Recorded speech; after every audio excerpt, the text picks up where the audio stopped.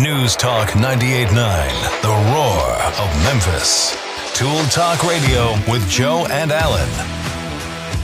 Welcome to Tool Talk Radio, coming to you from the Brown Refrigeration Studios. I'm Joe Thorderson with Thor's Hammer, Carpentry and Wood Turning. I'm Alan Gilbreth with darkoakmedia.com. And I'm Maximilian, wishing a very happy birthday today to Jimmy Stewart. Jimmy, oh my gosh, America's hero, right? I mean, does anybody have anything bad to say about Jimmy Stewart? If you do, you're going to have to go through me, Alan. I'm just going, no.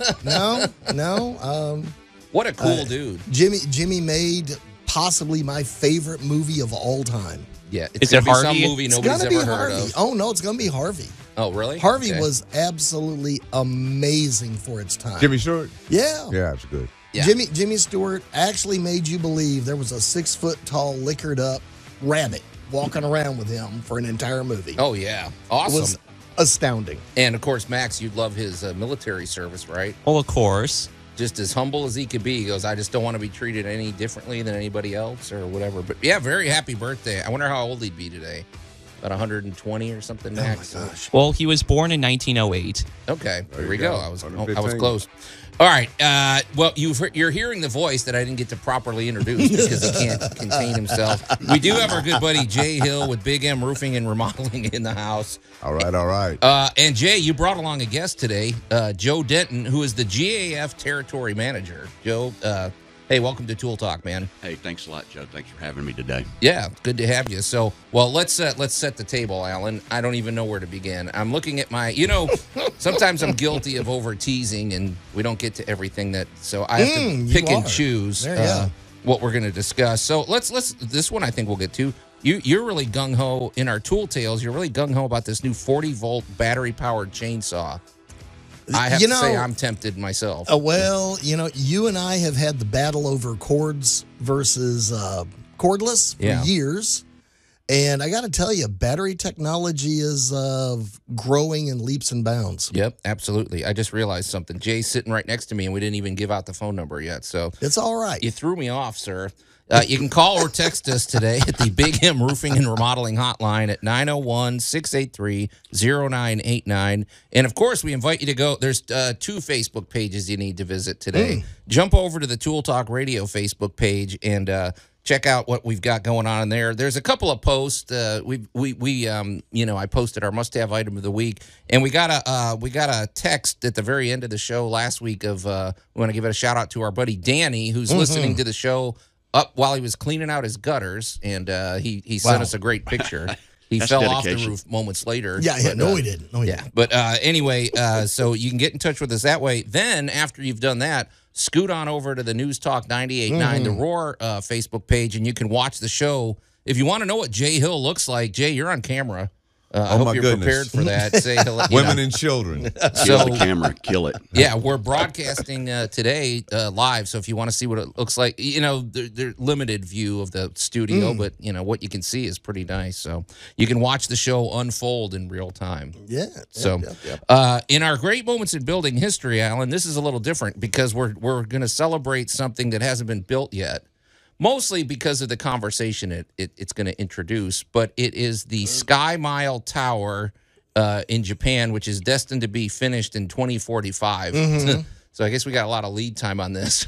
Well, but, there's going to be a lot to solve. Hey, Jay has plenty of time to pitch in the contract for roofing this thing. Yeah, maybe you can get that job, Jay. You have to have a license to build that? Yeah. Okay. But the reason is because obviously there's all sorts of current implications that we want to discuss. So it's going to open a broader conversation. And you know what? We got a lot of other stuff. Alan's Week in Review said, I just put Alan's week went down the toilet. It did. Okay. And that's about, I'm not going to tease anymore because it's just, you don't know where the show is going to go. So let's properly introduce, though, our good buddy Jay Hill with Big M Roofing and Remodeling. So, Jay, it's always good to have you here. Well, thank you. Always great to be here, man. It really, really is. This is one of the highlights of our month, and we normally get in here a couple of times a month, of course, but it's just fun. I mean, it's a great opportunity not only for our company, but I think a great opportunity for the listeners too, to try to help them solve some of their building challenges, if you will. Absolutely. So, and Joe, you must work closely with Jay. I do. You got Which any Joe? dirt on him that you want to shoot? No. Okay. Well, we haven't got enough time. Okay, but Joe, you're the territory manager for GAF, and man, we talk about GAF just about every week on this show because you guys are just we like you're all about innovation and you're always at the cutting edge of technology, and I don't know, it seems like a really innovative company, man. So. It absolutely is. We're 100% company owned or independent, I should say, and the ownership group does a great job of financing the R&D department and just giving them room to grow and to develop whatever they can develop. We've got, like right now, 3 or 4 things in the pipeline I couldn't even talk about. We can't twist it out of you? No, well, one's a metal shingle, but a lot of this stuff is in testing, so we're just waiting to see what it's, how it tests out and leaks, stuff like that. Okay, cool. Well, yeah, we need to make this a regular feature because we're always, like I said, we're always talking about GAF, and now we've got a rep. Yeah, he didn't even know that, but that he didn't realize all the free kudos that GAF's been getting ever since I've been yoked with y'all. But all the listeners know, I think that know me by now know that I'm exclusively yoked with GAF. So, I had an opportunity to go with anybody I want to, but GAF is just what Joe said they are. They represent the market in a way just second to none. Yeah. And they're just there, and they are the cutting edge of technology, and it's just been a great relationship. What do you got, Max? Hey, Joe, I got a text from Joe. Oh, jeez. Okay. All right. With a question. What does Joe want to say? I had my siding replaced last summer with Hardy board, and they took off all the gutters and didn't put a drip edge back on. Is this a big deal, and is it a job you could do? Our roof is not that old. Thanks. Okay. Well, I guess we're jumping into questions right now. So, Absolutely. Jay, what do you? I'm throwing that to you, man. Yeah, it is. It is a job that you can do. It's always best to put drip edge in when you're putting on a roof. At least it's easier. If they didn't put the gutters back on, that is a plus because then the drip edge can actually be slid up under the first run of shingles, if you will, and then come down the fascia board. If you decide you want to add gutters, then the gutters, of course, would go on last, but certainly something you can do. Now, keep in mind what drip edge is for the people that aren't the caller right now. Drip edge is designed to help you basically dissipate the rainwater that comes off of your roof line and keep it off of your fascia board, which typically will always end up rotting that fascia board, and you see it all over town. Now, it's a Shelby County code item, but it's not enforced. So you can go buy a new home right now that's probably had 10, 12 inspection passes without drip edge, but it is in the IRC as Shelby County code. A lot of your insurance companies on insurance claims, if you have code coverage, which a lot of them do, will actually pay to install that at time of re-roof. But I think it's a great idea. It's on my home. I know it's on Joe's. I know it's on y'all's because I did it. So having said that, the answer is absolutely yes. It's affordable. Of course, depending on how big your home is, but it's something that's it costs about what the gutters cost.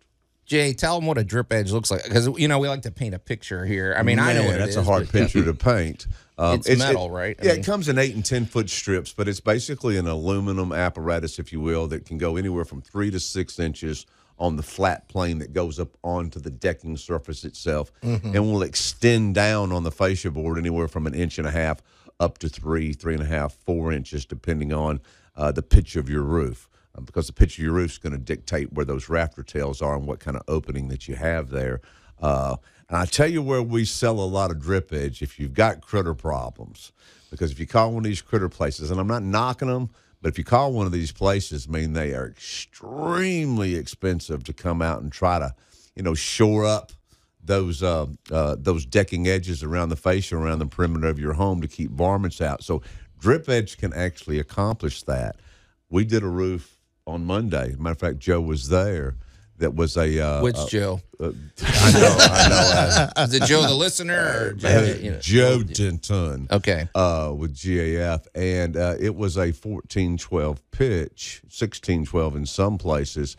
So where that stops in terms of pitch leaves a big opening between where the decking stops and the fascia actually begins. And when I drove up to the house, this is ironic, I saw 2 squirrels on the top of her roof. And I thought, she's going to have some squirrel problems. And she just bought the home, 5 children. Having said all that, once we got that roof tore off and we saw that gap like that, I recommended drip edge because that was the time to do it.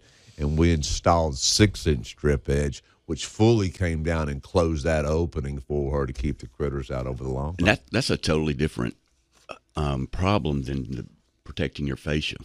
Right? Well, it's two. It's two for one, two right? products in Well, one. Yeah. it is. But typically a drip edge it's a bent metal, an L shape, come down the fascia, which is the fascia board that runs across the front of the roof right below your shingles. So it runs about 2 inches down that, and then just about an inch up your deck underneath the shingles. The problem with housing around here, or the construction is that when the builders have built these houses, they leave, like Jay was saying, a 2, 3, sometimes a 6-inch gap. And so the shingles are just covering that. And you imagine squirrels, roof rats go underneath your shingles and then straight into the attic. They don't even have to chew anything. Oh, yeah. Yeah, we've been fighting. we posted pictures of that a few weeks ago, Joe. Roof rats are a big deal in Memphis. Oh, yeah. Yeah. You got to at least make it a challenge for them. So, yeah. Right. All right. Hey, Joe, I'm curious, though. GAF, okay, I just, you think of shingles. That seems like a very temporary thing. You think of roofing as being something that maybe, I don't know. I can't imagine giving a lifetime transferable warranty on a roofing system, and yet you guys do that. And we do. It's kind of a big deal, man. And so both you must of y'all really got that, by the way. Yeah, on we your both, roof. Allan and I both have those. But I'm really curious, is anybody else out there doing that, or Well, yes. So GAF has what we call a certification program, and about 3 to 5% of the contractors in any given market are certified with GAF. And J's status is what we call Master Elite, and GAF developed what we call enhanced warranties. And on the commercial side, flat roofing side, forever there's been what they call NDL, or no dollar limit warranties.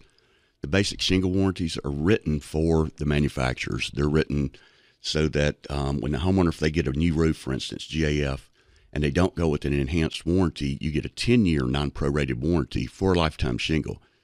During that first 10 years, if there's a manufacturing defect, GF is going to pay to put it back on and pay for the bad material. But guess what? We're not paying for tear-off.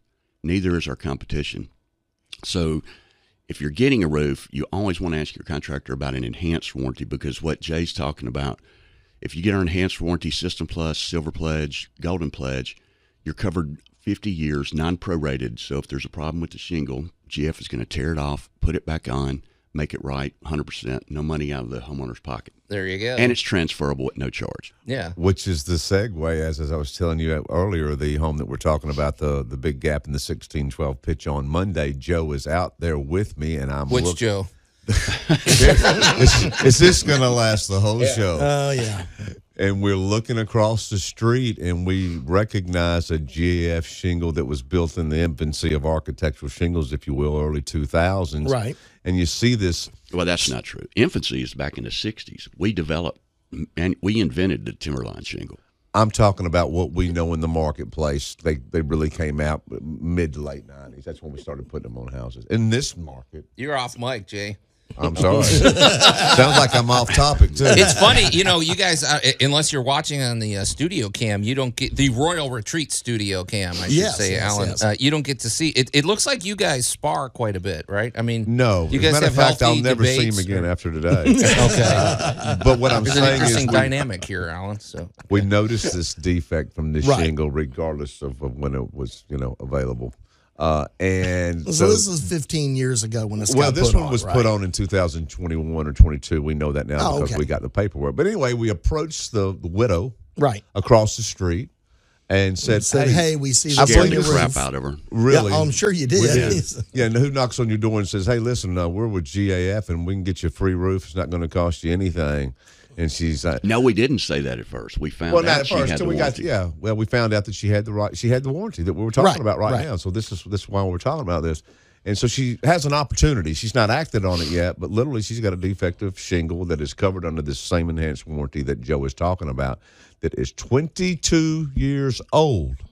There you And go. GAF is going to assume the liability if she decides to move forward with it. She's still talking to her daughter. She's Right. she's a senior. Well, And, there's a lot to process here when somebody looks at you and goes, oh, by the way, exactly. we were driving by and saw your roof and you get a free one. Yeah, you need to process like that 10 for a men. minute. We're going to put you on the front of Siding Monthly. And Yeah. do you mind if we put you home? Yeah. No, it's none of that. So it did scare her a little bit, but that is a real story of a manufacturer's defect and a shingle that's covered under warranty for life. I mean, it's unbelievable. First 50 years. So it's real. That's what I mean. It's like I don't know any other. I've never heard of that, Alan. I mean, it's just sort of. It's going to be pushing forward. What I find is amazing is that basically when you look at the logistics of shipping roofing, it's something like 1/3 of all shingles used today is GAF, or the number might actually be higher. It varies from market to market. It does, but just then sure. the overall kind of, and I'm like, that's a lot of product. It is. And that is a stunning amount of product when you consider, the size of the areas that your product's being used in. Absolutely. And your product is being used in very different areas. Oh, so I mean, New Mexico roofing, not necessarily dealing with the same issues as Memphis roofing. One of the biggest differences is algae between here and New Mexico. It's a dry climate out there. Here in the southeast, southwest, it's a horrible issue. Blue-green algae. It's the black streaks you see on the roof. Yes. Turns black because it's protecting itself from the UV rays of the sun, but it's blue-green algae. And you either use copper or mainly copper is mixed in with the granules of the shingles when they're being made, and that's what sheds or kills the algae. And what he's speaking about there is the new stain guard that's in the Timberline HDZ shingle, which is literally a copper and I think some other things in it too, right, Joe? Yep. Capsule that looks like one of the granules that's the color of your shingle. Mm-hmm. And I think it's a time release deal. We call it a PAR, P-A-R, polypropylene algae relief or something, but we're the only manufacturer that has this. We invented this actually about 2 or 3 years ago. So if you imagine just a grain of sand a little bit bigger that's copper encased in granules, that's what the copper is on most all shingles. That's how they get it into the shingle. So you still have the color. The copper doesn't change the color. The problem is that encapsulated copper over time stops emitting the copper. It stops leaching. Right. So GF has invented this plastic capsule that's sprinkled throughout the shingle, and it's time released so that it cracks over a period of time. So we're giving a 25-year algae warranty. Now, that's a prorated warranty. You can't do anything about algae, but for the first, Jay can offer a 15-year non-prorated warranty, and we'll clean it for 15 years. Nobody's going to be able to keep algae off a roof. It's just impossible. Yeah, and I think that's the other thing to think about, too, is that it's just algae, and although it is an eyesore, there's actually solutions to actually cleaning those and making your roof look just darn near brand new. Oh, yeah. You're mostly going to see that the way we're situated on the equator, right, Joe, on the north side of your home here. If your home faces the north, it's going to have the black streaks that Joe's indicated. Northeast. Yeah, you can drive around town, and that's pretty apparent. And I was actually going to ask about that. You guys just kind of beat me to the question because people do ask me on occasion, well, is this damaging my roof? And I was like, well, let me put it this way. It's an organic that will build up over time. And once it builds up enough, it's now a bed for something else. Yeah. Well, what moss you see, or something the else. moss comes when you have shaded houses, shaded roofs. Yep. The moss, I would be concerned more about that because it's going to trap moisture, keep moisture on hold the roof. moisture against the roof. Right. And, roof only sheds water. It's not waterproof. So, right. Yeah. I got a question, and you're gonna because when we start talking about that, what my mind goes to is, Alan, you know my feeling about pressure washers. I don't know.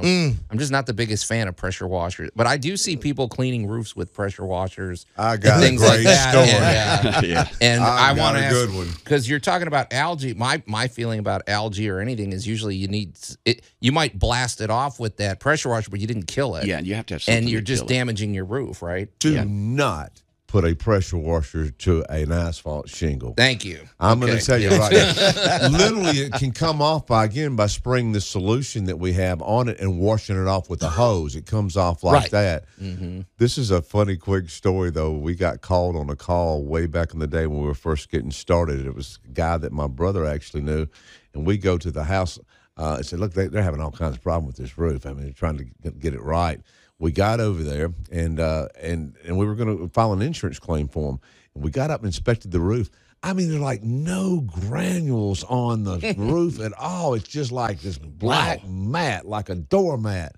I'd never seen nothing like it in my life. Well, the insurance guy's coming, okay? Yeah. Right. So I pulled my guy across. I said, man, I've never seen anything like it. He said, I know it's just the stubbornest thing. I did the best I could with the pressure washer, but it just ain't all going to come off. And I'm like, oh, well, don't say that out loud when he gets here. But he had gotten up with a pressure washer and literally blasted off all the granules off of the mat. That's a true story. Hey, and the great thing is the granules don't prevent the shingle from leaking.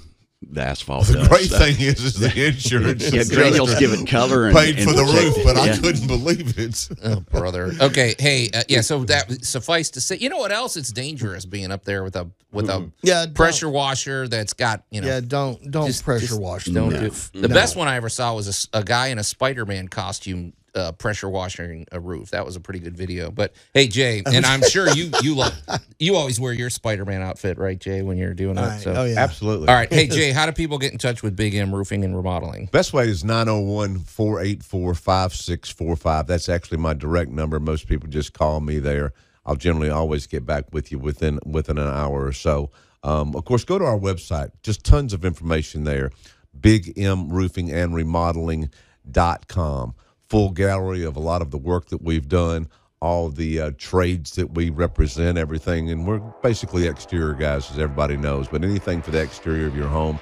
But that's the best way to get us. Okay. And Jay prefers it if you call him really late, like at 3 in the morning. Exactly. You're listening to Tool Talk Radio here at News Talk 98.9 The Roar, Memphis. We're going to take a quick break, and we'll be right back. Tool Talk Radio with Joe and Allan. The likelihood of you dying violently within the next 5 minutes is 87.61%. You are about to get me killed. We will both die because of your negligence. News Talk 98.9, The Roar of Memphis. Well, I mean, that's, you get robots on the job, Allan. That's what happens. The state of AI. You haven't hired any robots, have you, Jay? We haven't. Okay. And welcome back to Tool Talk Radio, coming to you from the Brown Refrigeration Studios. I'm Joe Thorderson with Thor's Hammer, Carpentry and Wood Turning, here with my buddy Alan Gilbreth from darkoakmedia.com, our pal Max over there behind the glass, our good buddy Jay Hill, the man himself, and here with Joe Denton, GAF Territory Manager. And then, of course, we're getting texts from people named Joe. If your name's Joe, I don't know. I mean, if you want to add to the confusion, go ahead and call or text us. I need at least 2 more Joes out there to call in. Yeah. You need to call in. Seriously. If you've never called in before, you really need to call in now just to make my morning. If we're going to get any calls, it's probably going to be today because it's Joe Day. Yeah, it's all Joe Day. So you can call or Joe text Day. us, ironically, at the Big M Roofing and Remodeling hotline at 901-683-0989. And we also invite you to watch the show on the Royal Retreat Studio Cam, Alan. They just need to zip over to the News Talk 98.9 The Roar web Facebook page. Yes. It's going now. Max is conveniently off camera as usual. I get people asking me, what does Max look like? What's his problem? Is he, why is he always? He's sort of like the man behind the curtain. Yeah. Okay. Not the Bonanza, but Little Joe. Little Joe. He's a junior guy behind the curtain in Oz. So. Although technically, I guess I'm behind the glass. Okay. Yes. All right. So anyway, it's all about that. And then, of course, we also invite you to go to our Tool Talk Radio Facebook page and give us a like over there. And later in the show, Alan, we're going to talk in our great moments in building history. We're talking about something that hasn't been built yet, but it's the Sky Mile Tower that's going to be going up in 2045 in Tokyo, Japan. It's mostly because it's leading to bigger discussions. That funny the word's bigger. Yeah, this is going to be a huge discussion. Yeah, so it's going to be pretty cool. And like we said, we'd love to hear from you as well. So, hey, guys, in a minute, we're going to continue our discussion with Jay and Joe. More Jay and Joe. Jay. We're rolling a theme. We're rolling with a theme. Okay, before we get to that, though, I do want to give a shout out to our good buddy Larry Brown from Brown Refrigeration because, we only deal with the best here, Jay. I mean, as much as it, kills me to give you compliments and stuff, I got to admit. I know it does. Our sponsors are top notch. And, of course, that holds true with Larry Brown from Brown Refrigeration. If you have any HVAC needs, for one thing, they cutting edge technology. Now, they're trained. They're partnered up with Trane. Alan, yes, they are. They're a Trane dealership, and that's because Trane, it's the best. So, and also they are always interested not only in HVAC, it's also the clean air technology. I love the Remy Halo system that they deal with. That because we're in the process of getting our new we're going to be getting a new unit from Brown Refrigeration, Alan, and my wife and I have been discussing. We absolutely are doing the Remy Halo. Oh, you got to. It's pretty it's and it's very affordable. And if you've got a system and you want to add that is a very easy thing to do. But also, your HVAC system requires maintenance, and we don't talk about this enough, Alan. Okay, if you just let Chuck in his truck come in and do the maintenance on your HVAC system, that's a bad idea. It's going to void the warranty. You don't want to do that. Your HVAC do need a system certified technician. is very precise. So you want the relationship. It's a relationship that you have with your HVAC company, and that's why you want to partner with Brown Refrigeration because they're the company that's going to be out there every 6 months or a year to do the maintenance on it, to inspect it, to predict if there's going to be any problems down the road. They're just a rock-solid company. And, of course, Larry Brown, they created a great business culture over there. So we wholeheartedly endorse Brown Refrigeration. You can get in touch with them. You can call them at 901-362-1881 or go to their very short and easy-to-remember website, Jay, brownref.com. A little shorter than Big M Roofing and Remodeling, isn't it? So it's like, but yeah, but it's easy to remember. Both of them are easy to remember. If you had a choice, and this is why that happened, because people ask me that sometimes.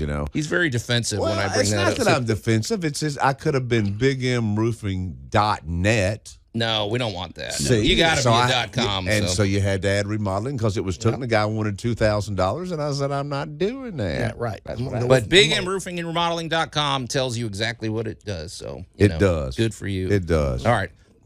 Max, I guess we got some people. Oh, well, Joe, we kind of opened up Pandora's box. We got Robbie on the line first, but we also got another Joe on the line. Okay, these Joes are. So, the Joes are taking over, but we got Robbie first. All right, cue it up, Max. Let's talk to Robbie. So, Robbie, are you there? Yes, I am. Good morning, guys. Robbie, how's it going, man? So, fantastic. Is this the Robbie that we our model listener? This is the Robbie. Yep. Well, what's cooking today, man? Guy. Appreciate you being here. So, what's going on? Not much. Just getting ready for a birthday party today, and I just wanted to call the show and just tell everybody that Jay Hill, he does what he says he's going to do, and he does everything that you guys say he's going to do too. I had a roof in a house I bought about 4 years ago that wasn't in the greatest shape when we bought the house, and we had been shopping, for probably about the last 2 years to try to get a new roof put on the house, and got a few estimates, and they're really high. Roofs aren't cheap, and especially when you got a big house and with a high pitch and all that, and lots of gables and valleys and stuff. And it had a little bit of damage on the roof when we first got the house, and a couple of roofers, I had people come by and look at it, and they said we didn't have any claim issues. And we have some kind of policy that doesn't pay 100% on there. Jay knows exactly what I got. I'm not an insurance guy, but Jay is, and that's the thing. And so a few days after that storm, well, actually the morning after the big storm that came through about a month ago, I noticed about 5 or 6 shingles laying in my yard. And I was listening to the show that day. Jay was actually going over to Arkansas to look at some roofs and stuff. And my wife, we have talked about this for a while. She didn't want to file a claim on insurance.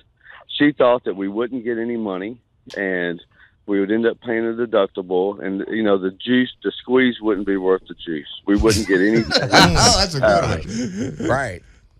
And so but I had been listening to the show for a few months, and you guys are big advocates. And me and you talk, Joe, back and forth. I kind of harass you during the week. Oh, yeah. Like some weird fan, of course. But I was like, look, what's it going to hurt to call Jay? It's get him out here and see what he can do for us. My wife was on the fence. You can ask Jay. She was very skeptical. She didn't want to make this move. And so the very first time that I met Jay, I met him by myself. And he was like, Robbie, you can do what you want to do. If you don't want to file a claim, that's fine. But why don't we just give it a try? I think you got something here, and we can work with it. And he says, if you want to, we can get Autumn back over here, and I'll talk to her and try to win her over.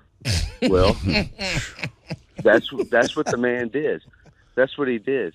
And we went through the process that he recommended, and I'm going to tell you, man, he came through 100%. I'm glad that I listened to him. I'm glad that I listened to you guys. And my wife is 100% sold on Jay Hill Big M Roofing now. Well, there you go. We've said, yeah. Jay, what do you have to say about that? I tell you what, I'm 6 feet off the ground right now. Robbie, good morning, and to your lovely wife, Autumn. Good morning to you. Yeah, man. I think the point that this really brings up, Robbie, if you don't mind me saying, is this, and we see it all the time. Literally, if you have an automobile wreck, unfortunately, the lawyers have spent so much money teaching you to, turn your wreck into a check and call this guy and that guy that you don't think twice about it. Every now and then you'll run into a homeowner that's like, yeah, I don't want to do that to my insurance company. I'm like, why? How much money have you paid them over the years? Yeah, and then you pay all these premiums, and you never make any claims. They never make. Y'all had one claim from a freeze claim that everybody in town had 4, 5, 6 years ago. But here's the main point. The main point is that you cannot be judge and jury. We talk about on this show all the time how critical that inspection is, that pre-inspection. Mm-hmm. I'm not going to let you call in a claim unless I think we may have a better than average chance of being successful. A lot of these guys run around with guys that have been in the business for 3 weeks. They don't want to knock on your door. They say, oh, yeah, we can get your roof done. Let's call in a claim. Worst thing you can do is call in a claim when you don't have a way to go. You don't want to do that. So we come out, we do the inspection, and Robbie, this is exactly the way it went down. I'm looking at your roof, and I'm going, man, there's a lot of damage here. Yeah, he said, but my wife, we've got this ACV policy, and they're not going to pay for anything. And Jay, what's an ACV policy? That's the difference. That's where we're going. There's two distinct types of policies in this marketplace, and just about all of them. One is an ACV, which is an actual cash value policy, versus an RCV policy, which is a replacement cost value policy. The only difference is this: an actual cash value policy, if you've got the damage, will depreciate the damage, and you'll get an actual cash value payment after whatever your deductible is, But if you've got a $15,000 roof and a 20-year shingle, for instance, and you depreciate that after deductible, there's still $8,000, $9,000, $10,000 there. Replacement cost policy, which again costs more, Mm-hmm. Once we install the new roof and prove to the insurance company that we took you back to the state that you were in before the damage occurred, then they're going to release the replacement cost benefits, and the only exposure you would have had would have been your actual deductible. So a lot of people get confused that ACV is just going to pay to repair. That's not the case. Yeah. They're just not going to play replacement cost. Okay. Well, Robbie, man, that's a great testimony. We appreciate it. And so thanks, the roof's Robbie, on, and right? Autumn. We appreciate y'all, and we'll be in touch this week and get your new roof going, okay? Yeah. All Oh, right, okay. So you fantastic, have to man. Have a blessed day. Okay. Yeah, Hey, I love the show. You guys have a good one. You too, Robbie. Thanks, Thanks, man. Robbie. Appreciate it, man. All right, Max, you said we got another. What are the odds? Another Joe? All right. Joe, are you there, man? I am here, man. That's the only way I can follow that last call is my name is Joe. There we go. Actually, Joe show, Joe. Well, what's cooking, Joe? I like your name. I don't know if it counts. I'm the same Joe that texted earlier. I just wanted to add to my text that they did put the shingles back on. There's about an inch gap there, but the soffit and fascia are both hardy board too. So would you say that this is a crucial thing to get a drip edge put on ASAP? I like it, Joe. I mean, again, it was a code item for a reason. Do you have a lot of matured trees on the property that are close to the house? They're not real close, but we do have a lot of. They can't get.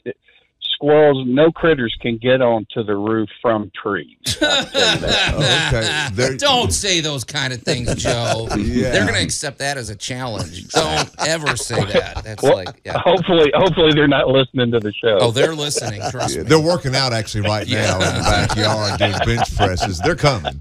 Okay.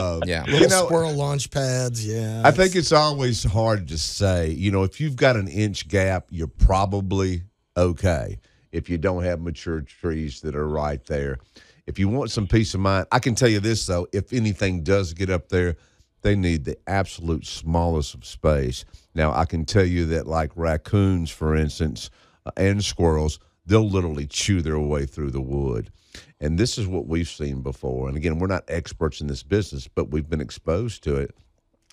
If they get in there and they nest and they have the babies are fixing to happen right there, you're not going to keep them out. I don't care if you've got a master lock on the front of it or a bank vault.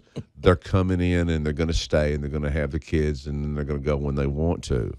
It's always, I think, exercising on the side of caution to have that.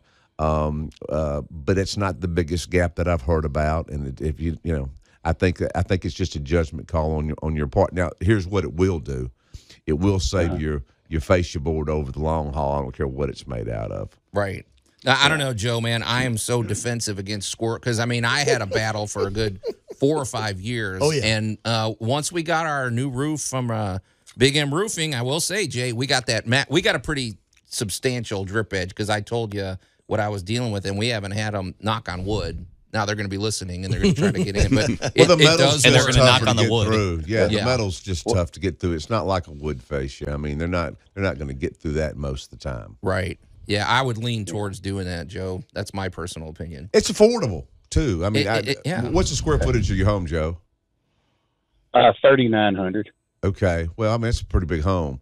So again, depending if you're doing the rakes and the eaves or just the rakes, just have to look at it. But we can pull some satellite imagery that can tell us exactly what the perimeter length is, and to do that, you'd have peace of mind. There's no question about that. Yeah. Well, Joe, we appreciate you getting in touch, and continue to get in touch and spread the word about Tool Talk, man. We appreciate you. Thank you, Joe. And I guess happy Joe Day. Listen to you guys. Yeah, I listen to you guys every week. Y'all have a great Joe Day. Thanks, man. Appreciate Joe. it. So, hey, speaking of Joe, I wanted to ask you guys. So, there you go, Jay. You got some fans out there, man. Wow. So, don't go getting a big head and don't. What's that? 2? He's gonna. You don't know how it's been, Joe. He's gonna demand like a new chair and some fancy headphones. But hey, Jay, I was curious because you were telling us that as long as we're just shoveling out the love today, you said you're getting a lot of. You really are getting a lot of calls though from the show. So I think it's worth at least. Giving some shout outs to people. Yeah, it's been an incredible experience for me. I don't do any advertising. I've said that before on the show. I met you guys at the home show of the Mid-South a few years ago, and Joe approached me, and he actually had a roof deal, and we started talking, hitting it off, and then the next thing you know, I find out y'all do this show, and I thought, well, this would be fun. So this is one of those things that it has developed over time. But, coming in here, and, of course, us being an anchor sponsor of the show, it's just been unbelievable. It's fun talking to the folks. People call in. They have real-life questions, and we've got some real-life answers most of the time. And it's been good for everybody, and we sure have enjoyed it. It's been effective for us. Oh, yeah. Yep. Well, real quick before we run out of time, we got a text in. Actually, technically, two. This is just a random one. I'll start with. It says, "Is Allan a Wooddale alumni?" And this is a guy named Joe. Does he owe him money? Yes, Is Wooddale a prison, or is it whatever? What is it was Wooddale? debatable on occasion. So Okay. yes, I am. What is Wooddale? You talking about a high school? Yeah, it is a high school. Okay. Yes. And then the So second. somebody just went. He had hair in 1978. There you go. So, all right. All righty. So, yes, I did go to Wooddale High School. Hey, thanks for the question. That was another Joe, you said? Another Joe. Okay. This is Joe Day. All right, second. And this is from Agent 732. Does GAF Joe know how powerful those new solar shingles are going to be? Okay. Well, let's talk. We haven't discussed those because that's still something kind of in development, right? Right. Okay. Let's talk about the solar shingles, though. Okay, so solar. The traditional solar roofs are what we call a rack or deck system. They're about 2 inches high. They have to be installed through the roof. So you've got, however many panels you would have to put on the roof, depending on the kilowatts you're going to try to run for the house. You'd have that many bolts going into your rafters, potential leaks, that sort of thing. So GAF, talking about innovation, developed a shingle that will be put directly to the roof and nailed to the roof. It's a solar shingle. The shingle's about 4 feet long, about maybe 18 inches wide, and it's put on what we call a piece of TPO, which is commercial roofing, and the contractor will just nail that directly to the deck. Right. So, okay. The kilowatts, I'm not sure. I'm not the solar guy, but we will have a plant up and running outside of Austin by the end of the year, and hopefully it'll be widely available by then. Yeah, I saw because what I saw, I was watching a bunch of videos in preparation for this today, Joe, and it looks like the approach because solar panels, we've seen these out. They are thick, they're big, and there's a gap between them and the roof. But the bigger issue is you're dealing with two different contractors. So, and you're putting big 6-inch bolts into. You're putting you're penetrating a big bolt into Yeah, your that's roof. Well, that Absolutely. is the difference that he's talking about right there. This is a shingle. This is not takes solar. right. This is not a solar panel that's just covering your roof and acting as a shingle. This is a real shingle, and it's that seamless, harvests power. And they say they almost call it a wafer. I mean, it is almost. It's just barely thicker than a normal shingle. I bet it maybe half an inch, if that, but maybe quarter inch. Because I was watching videos about guys installing them out in California. I feel like it's still in a developmental stage, like you said. But the nice thing is you can walk on them. They go on just like a shingle. So you're going to jump up and down on them. Yeah. I mean, it's past development. It's just GF, typical GF. We get excited, introduce new products. The production's not there yet. And that we didn't realize GAF how popular this was going to be.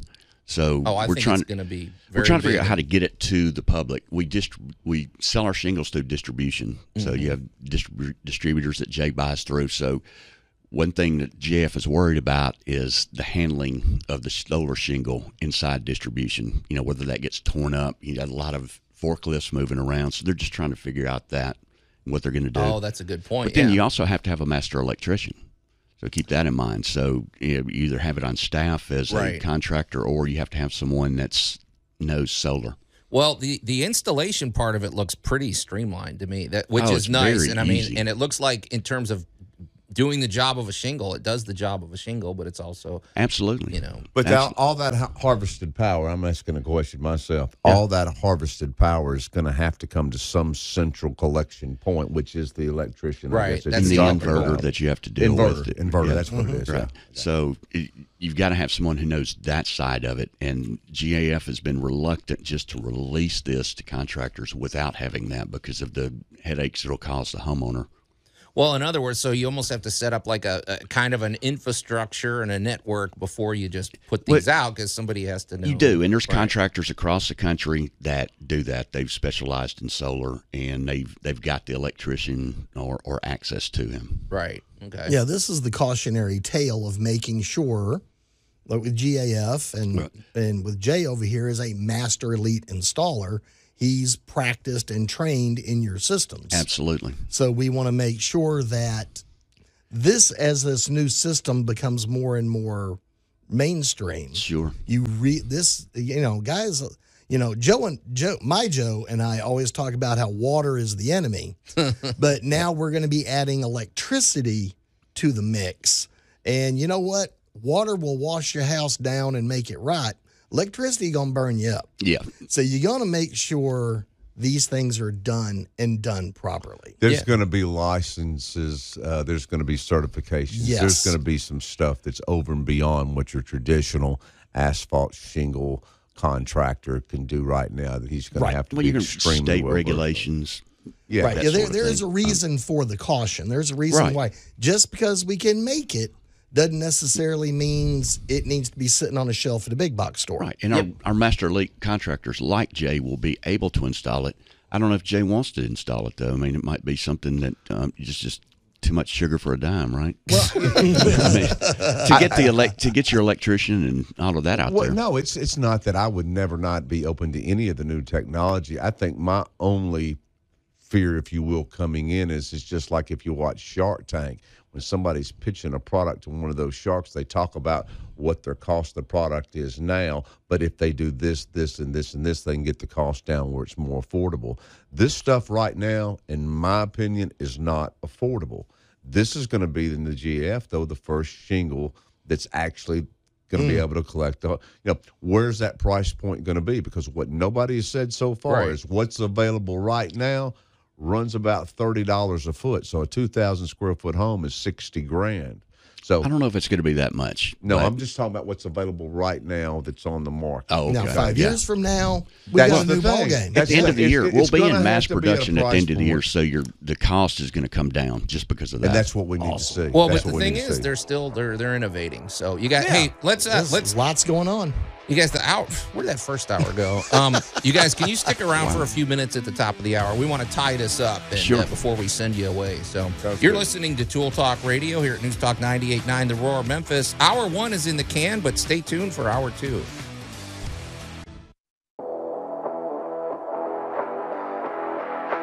News Talk 98.9 The Roar of Memphis. Tool Talk Radio with Joe and Allan.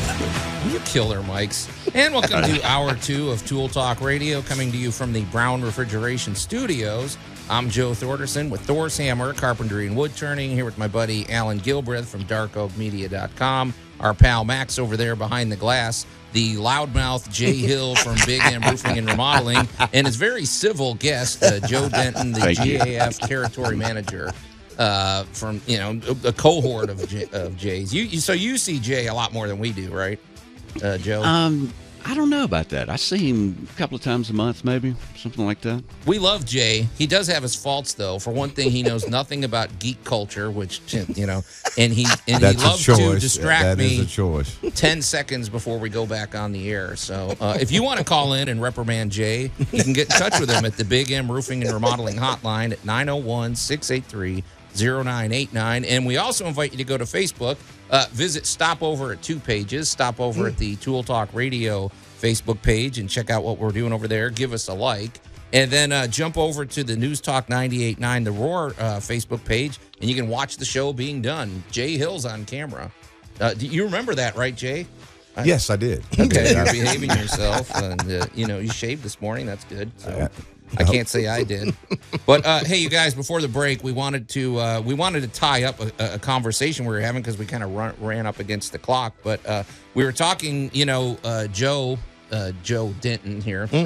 You're with GAF. You're a territory manager. You're kind of a little bit more in the know with some of the development that's going on. And we were talking about the new solar shingles, which to me the upside is they go on basically like real shingles. There's still things to be worked out, right, logistically, but I like that GAF is always thinking ahead. I mean, I guess that's the part I like. Oh, absolutely. The holy grail, if you will, is for GAF is a non-asphaltic shingle that performs like an asphalt shingle. Right. We're not even close to that I know of. Now, we could be with R&D. If you go to corporate a lot, there's a lot of NDAs signed a lot of times I bet. to get into the R&D building. So it's pretty cool that they do that. So, but we always hear about non-asphaltic.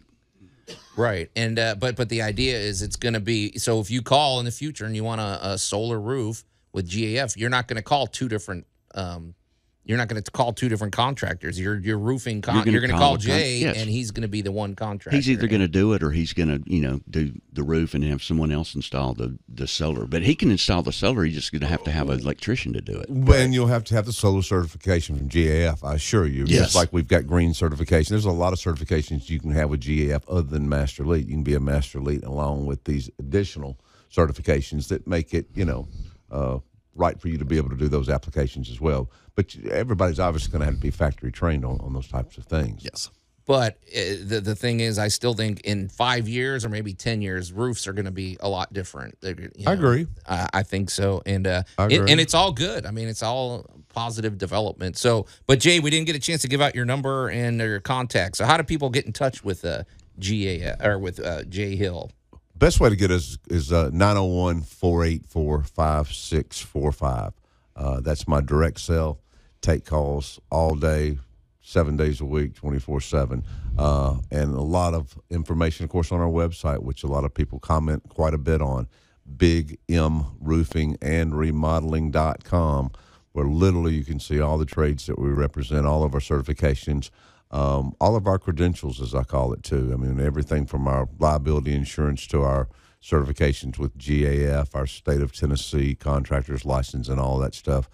We believe in being very transparent. The more you know about us, the better we look, and that's the way we want to always be in the market. Absolutely. I give you grief, Jay, but you are when it comes to your business, rock solid, man. So, Well, thank you, sir. but I gotta keep you humble too. So, okay, You do a good job. Hey, are you guys going to stick around a little bit? We have other matters to discuss, and we're going to get to those now. So, stick around for a little bit. Okay, yeah. Okay, cool. All right, Max, hit it, man. So, Allan, this is we're going to get to our must-have item of the week, which is it's about as basic as you can get. However, it's one of those things when you need it, man. So tell people what I'm holding up. You have the updated version. You have the infamous Workman's hanging light. Yeah. However, you have battery-powered and LED. Is our camera on? Okay, now it's back. So I'm holding it up to the camera. Well, hold on. I think the camera light, whatever. But it is, okay, Allan, this thing is as light as it can be. It has a little, it's an ultra bright. I don't know how they've done this, but this thing it's powered by just a couple of AA batteries. But man, you talk about bright. This thing could light up a whole room. It does. And it's even got a little nifty magnet on the side. We keep this on our refrigerator for power outage or whatever. But flashlights are really improved since. Well, the LED is just one of those weird kind of almost accidents in the fact that it's nothing more than a simple semiconductor where the outside coating has been shaved down so thin the photon output blares through. That's exactly what I thought. I was about to say, Jay, I was like, I understood drop the mic moment right there. What are you talking about? What do you mean? Because, that's sort of the whole Well, thing. a lot of LED people- is changing everything. Well, everybody looks at LED, but nobody really gets what an LED is. I have no idea. Tell us, man. It is exactly that. It's a semiconductor. All right, you have a conductor like copper, which just electricity passes through. Then you have an entire class of semiconductors that allow certain amounts of electricity through. Right. But what we didn't realize in the early computer days, because we were putting all these thick coatings on things, was that photons the light particles, were a waste product or a byproduct of moving electricity through it. And somebody, and I'll have to look it up, I don't remember right now, made a really thin semiconductor, and it lit up. Next thing you know, everybody's like, ooh, now we got an LED. So LEDs were one of those accidental discoveries? Well, it was accidentally on purpose. We suspected, but until somebody actually did it. Yeah. And then once we've now gotten the hang of it, because LEDs have been around for quite some time. They've been around over 20 years, but now that the manufacturing of it is really on point, LEDs have gotten ridiculously cheap. That's the thing. This flashlight, I think we spent $5 for it. Yeah. And the thing works great. I mean. And it is bright. You don't have a bulb burning out and to be honest, you don't have a bulb that's reacting to environmental. And I dare say I could probably drop this off of a 15-foot, whatever, and it's not going to break. Or, even if it breaks, I get a sense that the light's going to, I don't know. Well, you have the house. It's not going to shatter from the impact. Right. Well, you're not going to break the bulb. Right. There's Quote, no unquote. bulbs. It's like there's not a glass bulb in there. There's a little flat strip, and there's going to be some little tiny. Yeah. I hope the camera was on for Yeah, that. Jay just blinded himself. Dadgum. If you look at it, there's no bulb. There's just some tiny little metal bumps running down of just a printed circuit strip. Right. And when you put power to this, they really throw some light. And this technology is maturing and getting better and better and better and cheaper. Well, I feel like we're going to talk a little bit about batteries because I know in a minute when we get to our tool tales, but you're making me think of something else, Alan. Basically, I don't know about you guys, but I used to have the 20-pack of AA batteries, the whatever of AAA. We would have a drawer, and it was for batteries, and we don't really have that anymore. I mean, most of the things we use these days are either rechargeable, or we might have a few batteries laying around for like the TV remote. But I gotta feel like that's a good development, right, Alan? I mean, rechargeable battery technology. Well, seems to have advanced, right? Well, what I think about when you say that, though, is I think about, everything, trying to go green in terms of electric versus petroleum or oil-based stuff. And I think about what a blessing that is to have an alternative. And when you say, here we are in the LED, and I get all that, but one day what could go wrong with that where an alternative source could not still be a good option? Maybe it's because I'm getting older. I don't know. But if everything goes one way and that's all you've got, it's kind of like the attitude I guess I've had about computers all these years. One day, these computers go south, it's going to be a problem. Oh, yeah. I remember Y2K, the whole thing. Yeah, and although that didn't happen, that's the same point. No, but I mean, we didn't know. We thought. Do you want electricity or solar or, battery powered to be the only source of power that's available? Jay, you just teed up. Go ahead, Max. Maybe I bet Max and I are thinking the same. I was going to go ahead and say that we actually got a text from Keith kind of adding to what Alan wasn't able to figure out, the name of the person who kind of helped with LED. His name was Henry Joseph Round. Yes. Henry Joseph. Okay, cool. Yes. Thanks, Keith. More Joes. Yes. Wait, I thought his name was Keith. So. No, I meant the person who helped with the LED, Henry Joseph Round. Yeah. We're up to about 6 Joes today. Yep. So. Yeah, but got to keep up the Joe tally. One thing, and we're going to get to this in our great moments in building history, which is a perfect way to cue it up, Jay, is I totally agree. You don't want to put all your eggs in one basket. I mean, there's a lot of different cleaner alternatives. I don't care what you say, though. To me, the idea that you just dig oil out of the ground, I mean, we're going to run out at some point. We can't just keep burning fossil fuel, so we got to figure this out. But I like the idea of going for, many different types of technology. Well, at some point, you have the accumulation of knowledge and technology. So the answer is not A or B or C. It's D, all of the above. Yeah, yeah. So, will there be a point where we don't need a gasoline-powered device? Probably not. We'll probably always have that alternative. Yeah. For there are going to be certain cases where certain technologies are just better. And there are but however, for the bulk option, we're constantly growing and evolving because, at one point in time, a big old stack of lumber and some candles was the height of technology. And then we got into forced gas, and then we discovered that, there's something called tuberculosis if you breathe too much of that. Right. And then, you kind of go down human history, and we kind of stumble from one technology to the next. Right. Yeah. And, all right, we do live in basically sci-fi at this point. I loved the one complaint I got from a minor level writer on the Star Trek shows who said, you don't really get it. We're trying to be sci-fi. Yeah. He goes, almost everything we think of, almost anything we get a step ahead of you guys is going to come out at CES in a year. Oh, yeah. I mean, our iPhones are way more advanced than Kirk's communicator. Wouldn't you agree, Jay? Yeah, exactly. I was about to say that. Actually, what I was about to say is this. Yeah. I just want to be grandfathered in. Okay. And seriously. Well, you are. yeah. Because, by age. Well, the generations are going to decide what they want to use, whether, like, you can't hardly teach a second grader today the concept of analog time because there's not any analog clocks anymore, that type of thing. So I like to be grandfathered in and have the option that I could die using petroleum if I wanted to. So what scares me is when I hear all the forced, by 2024, all petroleum, products are banned. Well, I'm like, everybody has to make a grand pronouncement. I want to be grandfathered in. I kind of agree with you. I think the free market usually solves it. If you make something better, people are going to want it, and it'll, the other Unless stuff you live will in phase California itself. and they'll ram it down your throat or something like that. All That's right, what Jay, I'm we saying. don't do the politics here, but anyway. And I'm not trying to. Okay. Hey, so Alan, in a minute, we're going to get to more battery talk. That's going to trigger Jay anyway, but I want you to tell us about our new sponsor. All righty. Well, congratulations, ladies and gentlemen. Cameras are being brought to you by the Royal Retreat, which is of adult-assisted living.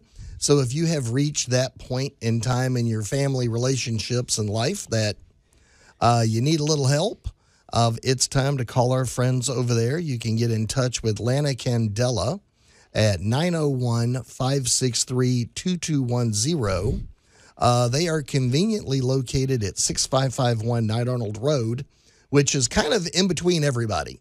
Yeah. So you want to be between East Memphis, Collierville, Germantown, access to Good freeway access, too. Yeah, 385 and 240. Everything's right there, nice and close. Good, clean building, nice people.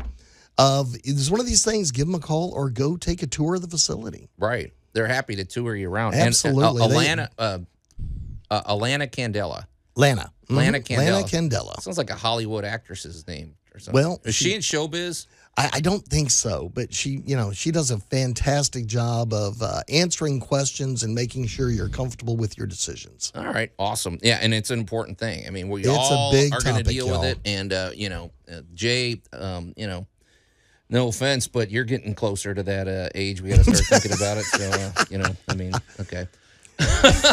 Jay, you and I are in the same boat, man. Don't worry about it. Hey, very good. We love the Royal Retreat. Yes. All right. Hey, Alan, let's boy, we're moving around a lot, but I think we're going to continue the battery talk, but we're going to exchange a tool tale. And now, Tool Tales with Tool Talk Radio. There we go. So, all right. So, very peaceful. We're, we're going to sit around the fire here and exchange. This is one tool. It's not an actual fire. Right.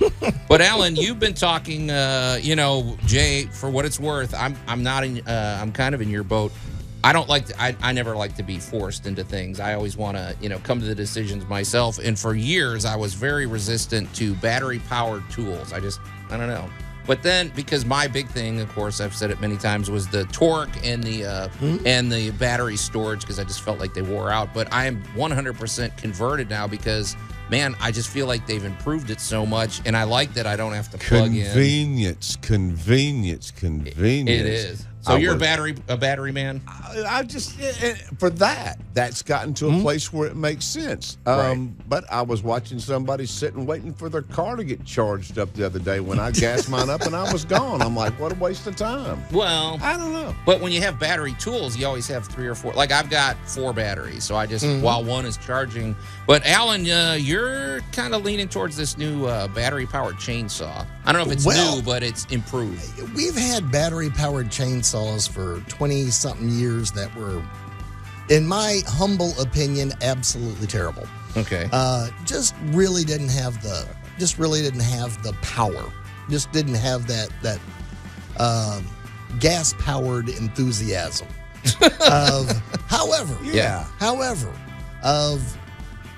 I'm gonna go back years ago. Joe used to make fun of me. We'd be working on a job together, and he'd be dragging his cord around and hauling his drill up the ladder and trying not to hang himself and trying to fall off that thing. Yep. And then he begrudgingly would look at me and go, "Well, pass me your, hey man, throw me up your drill." Oh, you mean the thing without the cord, without the stuff? Yeah. Well, All right, the technologies for that, the tool companies have totally embraced. You know, we got battery systems. You can now run 100 different tools off a single battery system. Mm-hmm. Well, now they're ramping it up, and we're getting from the 18-volt systems, we're jumping to 40-volt systems. Yeah, and what's the difference? No, is that for the mower, power mowers, chainsaw? Well, yeah, the difference is bigger stuff. Yeah. Big leaf blowers, tree trimmers, a lot of I call them bushwhackers, the bush trimmers and stuff. All of that. Some of them are okay at 18 volts, but just, again, lacked what I'm going to say is gasoline enthusiasm. They just didn't have that power. Now we got 40-volt systems. And last night I was helping a friend look at these things because she's looking to make a purchase. You got lawnmowers that on a single battery charge are far exceeding the tank of gas. Right. Mm-hmm. So, and I'm going, if you've got a battery on the charger and you got a battery on this machine, according to the box, that would be 24 football fields worth of cutting. I bought a electric mower a few years ago, and it's held up great. And my yard is it's almost an acre of property, and it is I'll just be honest. There's crabgrass. There's a lot of things to cut through, and it works. I do have to change batteries. Does a great job of. I saw the new replacement backpack leaf blower, 40 volt. Mm-hmm. And this thing produces more air than the unit next to it is all gasoline powered. Yeah. I've got one of those. I think it's 40 volt, the big trimmer. square battery, yeah. Yeah, big square one. It's a trimmer. Yeah. Oh, yeah. They're weed eater. Yeah. And I don't use it. I use them all the time. Do you? And the big thing I saw was that they had now come out with a 12-inch, a 14-inch, and a 16-inch 40-volt chainsaw. Well, that's the one I'm wondering about. And, I got one of those unsolicited, you're standing there on the tool aisle. We all got something to say about it, right? Oh, yeah. So I'm sitting there on the tool aisle. We're looking at this, and the guy leans over to me and goes, I just bought one of those last week. Yeah. And I'm like, all right, please don't tell me it disables a body quickly. It's one of those. Oh, yeah. And he goes, man, I should have got that years ago. Oh, my gosh, it's huge. And I went, really? He goes, no.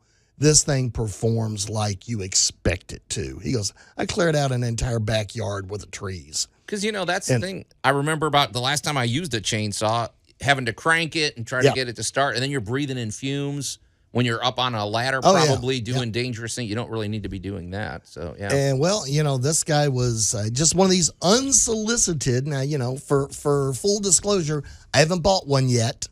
Keyword. Yet. I'm tempted because we got to cut some limbs at our house. I am really tempted. It's time to take the 40-volt step because I do have one of the 18-volt power inverters. Okay. I saw those at one of the shows not long ago. Wow, is that massively convenient on a job site when you got something to plug in, and this thing will convert an 18-volt battery to 120 volts for a device. Yeah. All right. Like a fan.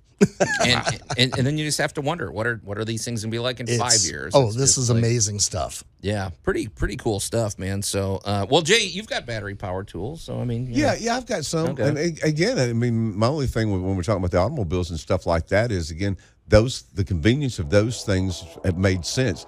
They are as good, if not more convenient than the old deal.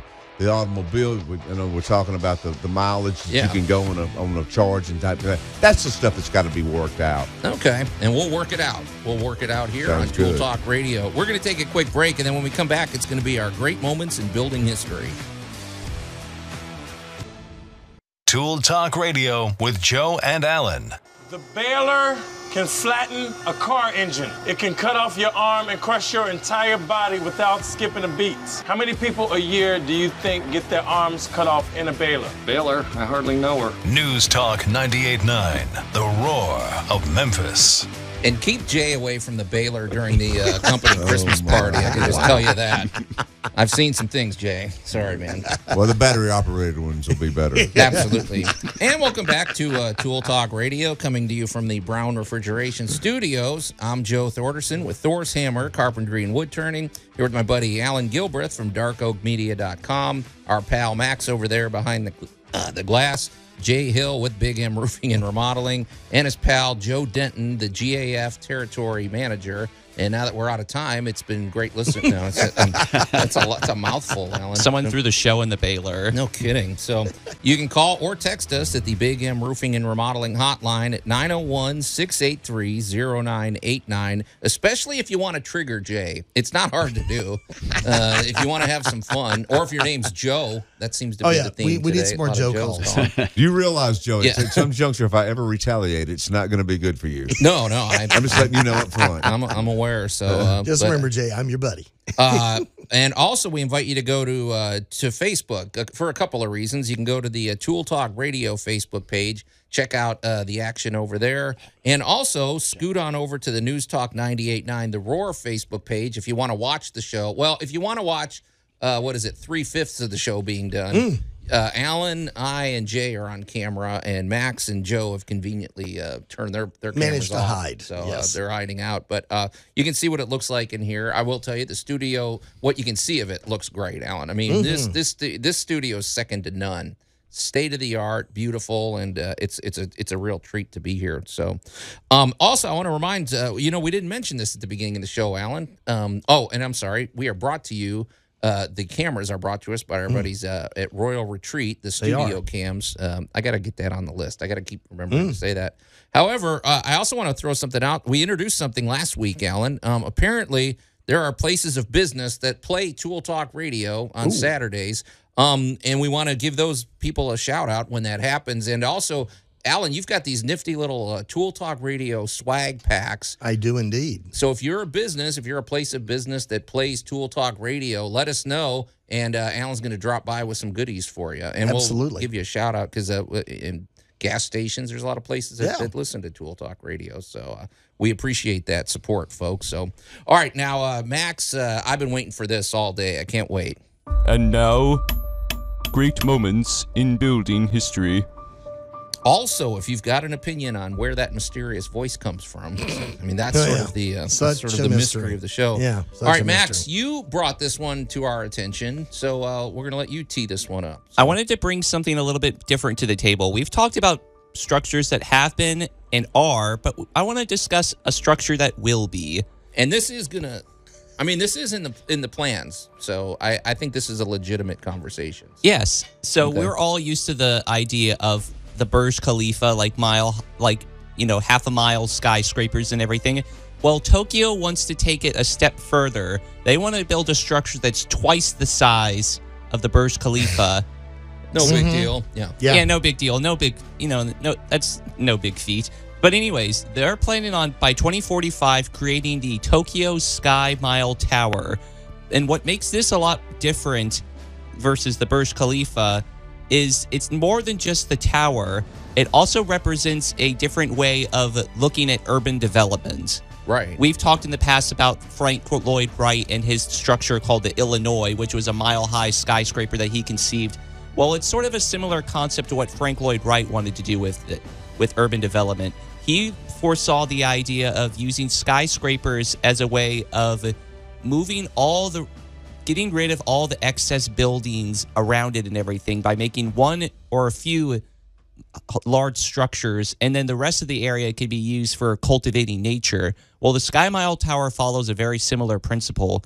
They want to except they take it a step further. Yeah, I'd say so. Yeah. They take it a step further by creating not only a giant tower, but they also have these hexagonal islands in the Tokyo Bay area.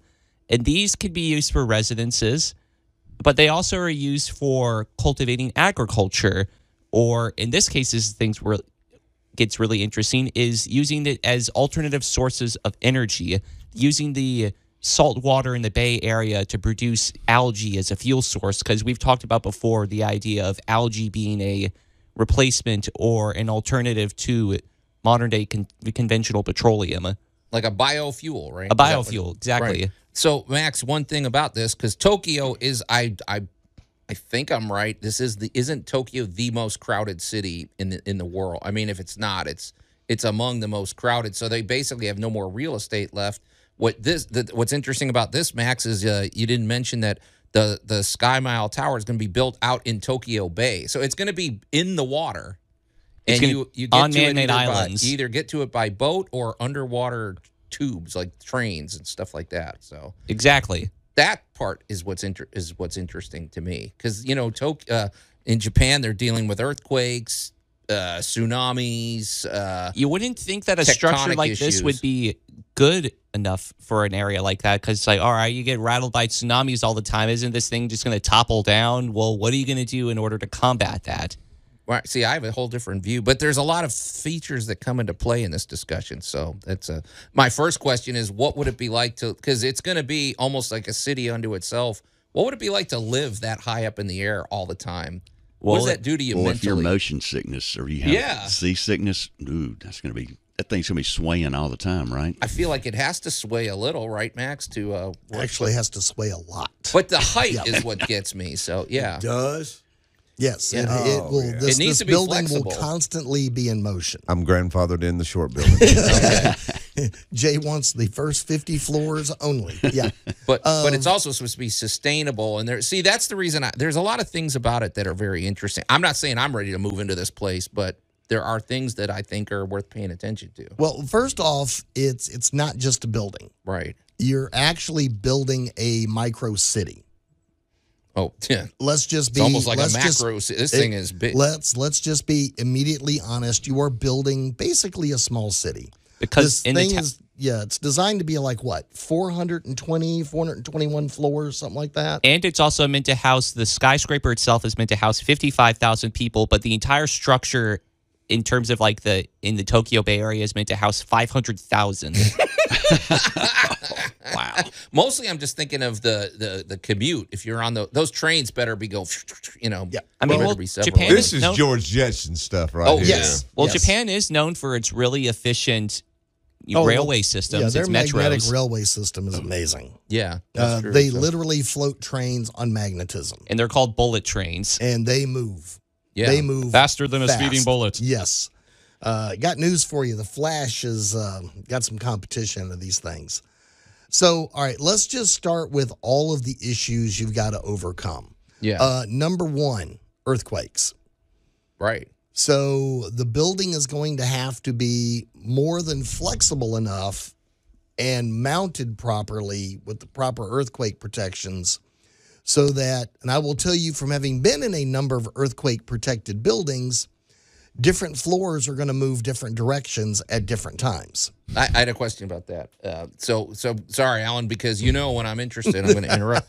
So here's my thought. Okay, because this is built out into the bay. I don't know how deep the water is there. Let's just say it's 200 feet or 100 feet, wherever it is. Doesn't matter. We're talking about a mile. I still think there's something about that to me that would actually add a little bit of stability or I mean, okay, if a building is sitting on land and you start shaking it, or you have a tsunami that rolls in and brushes up against, I feel like the water at the base of it is almost going to be a stabilizing force, or almost like I'm picturing it almost as cushioning.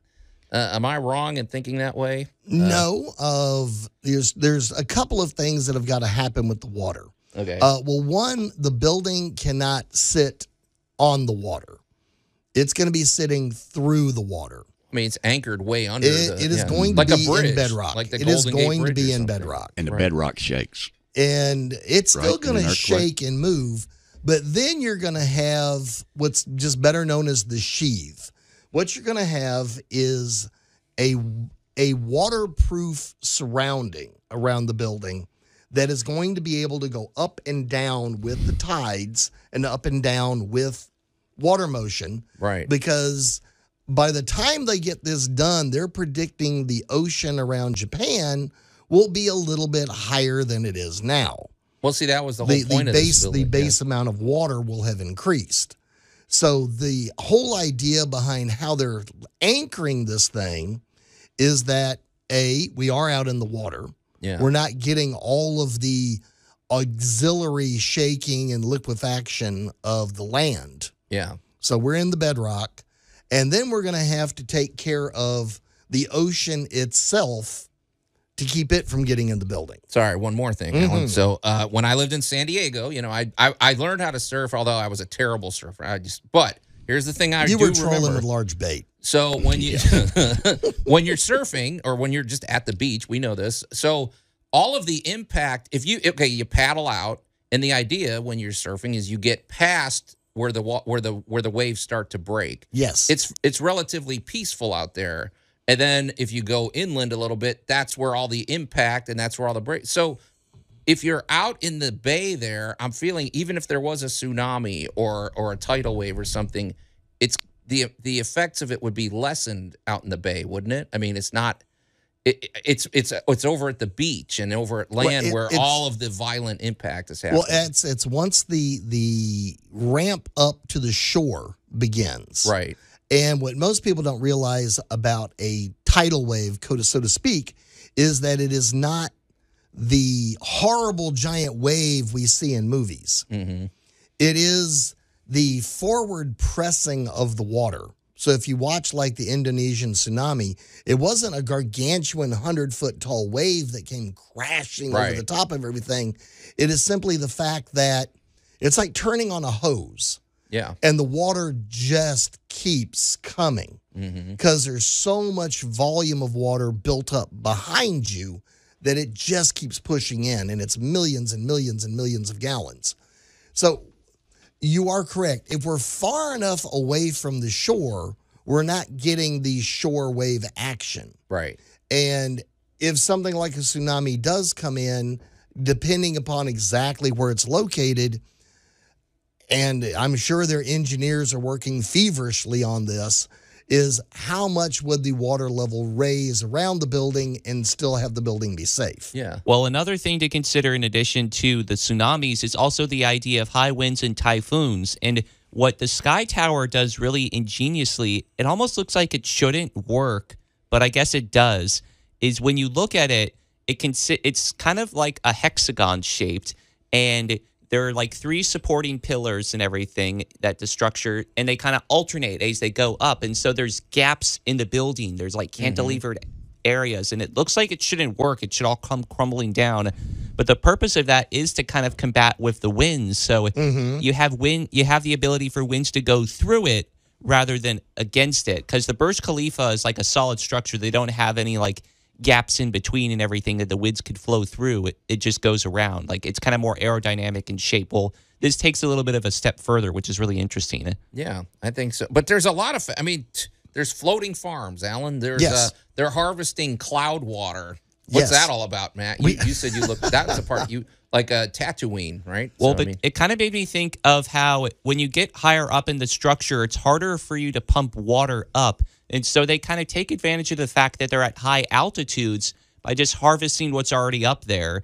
And not only that, but they're also using the fact that when you go to a higher altitude, it's going to get cooler. So why not use that in your cooling systems? See, no bit of energy wasted. I'm already picturing the marketing. So it's like, bottled cloud water. I wonder if that's better. You think would cloud water taste fresher, Alan? Well, it wouldn't contain any iron. Okay. Groundwater. What if a jet flies through there and it leaves a vapor trail? Would that be, do we need to filter this stuff or? Well, I would definitely not trust anything that came from the outside as a purified water. Yeah. But condensation trapping of water is not a new technology. Yeah. So, there's a lot, there's just a lot going on here with how are we going to cool it? How are we going to keep it? How are we going to run it? And they're also building into this the fact that agriculture will be taking place in the building. Right. Well, and outside, they got these floating pads of... have you looked it up, Joe? I thought I saw I you was Googling looking it up. Some it's stuff, pretty interesting. Did you see these little hexagon floating... I did. Yeah. Pretty. Yeah. So they're going to have the floating disc, which basically resemble the idea behind a lily pad. Right. Back to the air, though, or HVAC. Yeah. If you're that high and you're pulling air from a mile high, how cool is that? Temperature-wise. Yeah. Well, I wondered about that. You have to have a condenser? Well, I mean, I went to Denver. They call it the Mile High City, and you have to get used to that kind of altitude. I guess I'm wondering if you're on the top floors, do they got to pump in oxygen? Do they, or are you going to get lightheaded living up there? I guess if you have an apartment, they're going to offer that as a add-on. Yeah, I mean, so I don't know. But Alan, you did say one other thing. With it being out in the water, I have to believe there's always our cars, any type of technology, there always needs to be something that cools it off. Well, you're right in the middle of all this water. I'm sure that's got to be a benefit. Whatever functions need to be cooled, well, you run the water right through or something. However, I'm going to flip the script on that and go, however, it is saline.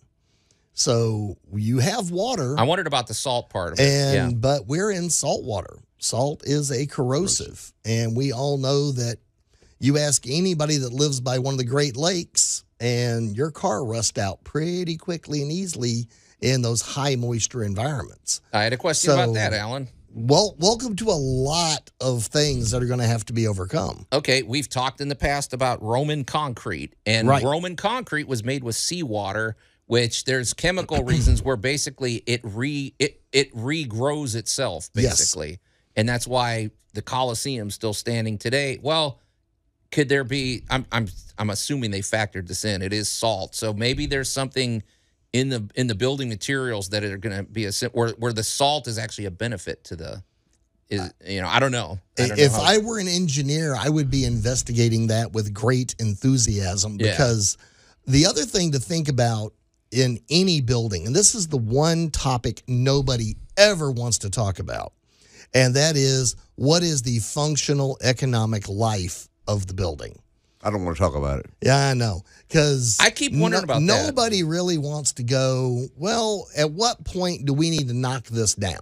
Yeah, that's a big investment. Yeah, people 200 years from now are going to hate us. It's like they're going to have all these skyscrapers that they're like, what do we do with it? What are they saying the estimated 2045 costs are of this structure? $100 billion.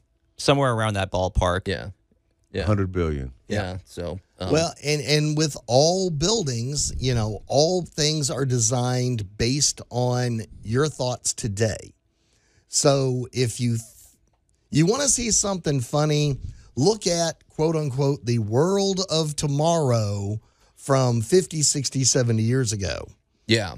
We don't live anywhere near like that, what the thoughts of what tomorrow we're going to be. But that's a good point. You know why this stuff interests me, Alan, though? Because it's not just, okay, this building is going to be the be-all, end-all, whatever. It's more or less, it reminds me of NASA, and, there's a lot of technology that they developed to get people to space that wound up being useful to us, like Velcro or, any number of things. Our cell phone, Teflon. So there's a lot of invention that comes out of this kind of project or this kind of thinking that's still helpful. Like I said, I'm not ready to move into a half mile up in the air or something, but still, well, here's kind of the thing of, when epoxy came out, it was basically a really hard kind of glue that you could chemically time. Right. I assure you, the person that came up with epoxy sitting there going, hey, it worked. These two things stuck together and won't come apart. They never had the idea that the epoxy could be an entire floor.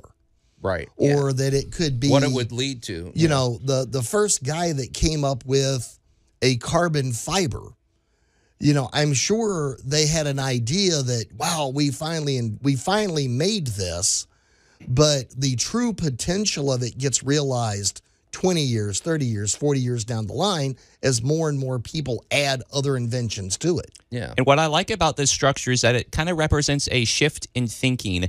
I want to go back real quickly to a quote that I heard about GAF with regards to its solar shingles. One of the people said that the idea of energy from every roof. And I like that whole idea of not letting anything go to waste. Like, they literally talk about the idea of harnessing kinetic energy from the movement of the trains in this transit system for the Sky Mile Tower. So I like the idea because, like you said, Joe, the idea of it having far-reaching consequences. Well, if we have structures or engines or whatever that harness energy from whatever it is it's already doing, that has a lot of far-reaching positive implications outside of just a skyscraper. Yeah, it's funny because Joe. Yeah, I was thinking that GAF's culture I like because I mean you don't. I mean our first automobiles look nothing like they do today. You know they weren't nearly as efficient. But if somebody didn't just start the ball rolling and with that, so I mean the shingles you have today are going to be nothing compared to the ones you have 20 years from now. No, not at all. So not at all. You need to innovate, man. You innovate in entrepreneurship. Just get out of the way. Let people have fun with it. And I like what Max said. Just start thinking differently. And I will say this building, I mean, I have to believe between now and 2045, the plans may look a lot different. Maybe it won't happen at all, but some of the things that they're talking about, I think, are very interesting. Well, one of the things that they're talking about in this is they're basically talking about building the Wonka-vator. No, what is that? All right, remember in Willy Wonka where he's talking about the elevator? Right. And the kid goes, oh, yeah, big deal. You got an elevator. Everybody has one of those. He goes, no. This is a Wonka-vator. Because the way they're designing this building, an elevator is not only going to have to be able to go up, it's going to have to move over.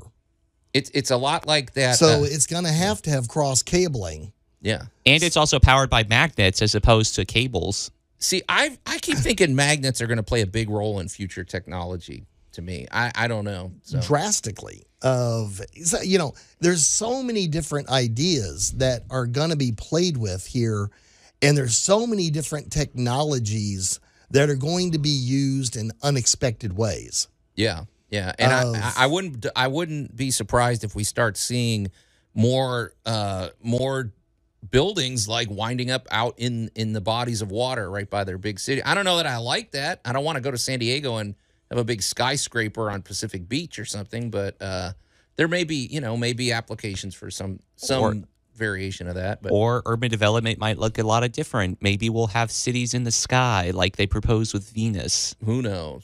I mean, stranger things have happened. So well, when you look at these things and you kind of go, all right, why would we support a project like this that really, honestly, by 2100 may be abandoned? Yeah. It is just the sheer innovation, the sheer audacity of trying to get this built. Because when you look at the Khalif, that thing is half a mile in the air. Yeah.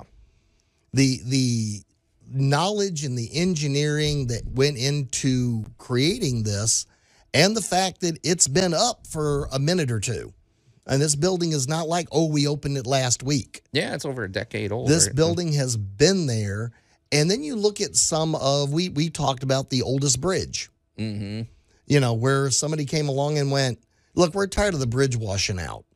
Yeah. Somebody get in here and build me a bridge that won't wash out. Right. Yeah. And 1,000 years later, it's still being used. Well, gosh, we barely scratched the surface, but, it is worth looking into, and we'll probably follow this story with great interest. So, hey, Jay, it's fun having you guys on the show. I like to give Jay a lot of grief, but he's a good dude. Real quick, how do people get in touch with Big M Roofing and Remodeling? So, best way is 901-484-5645. That's my direct cell. Or you can always go to our website, bigmroofingandremodeling.com. And Joe Denton, let's get you in here more regularly, man. Yeah, hey, I'd love it. Thanks for having me this morning. Absolutely. So what a show. Lots of innovation. Thanks to our callers and texters.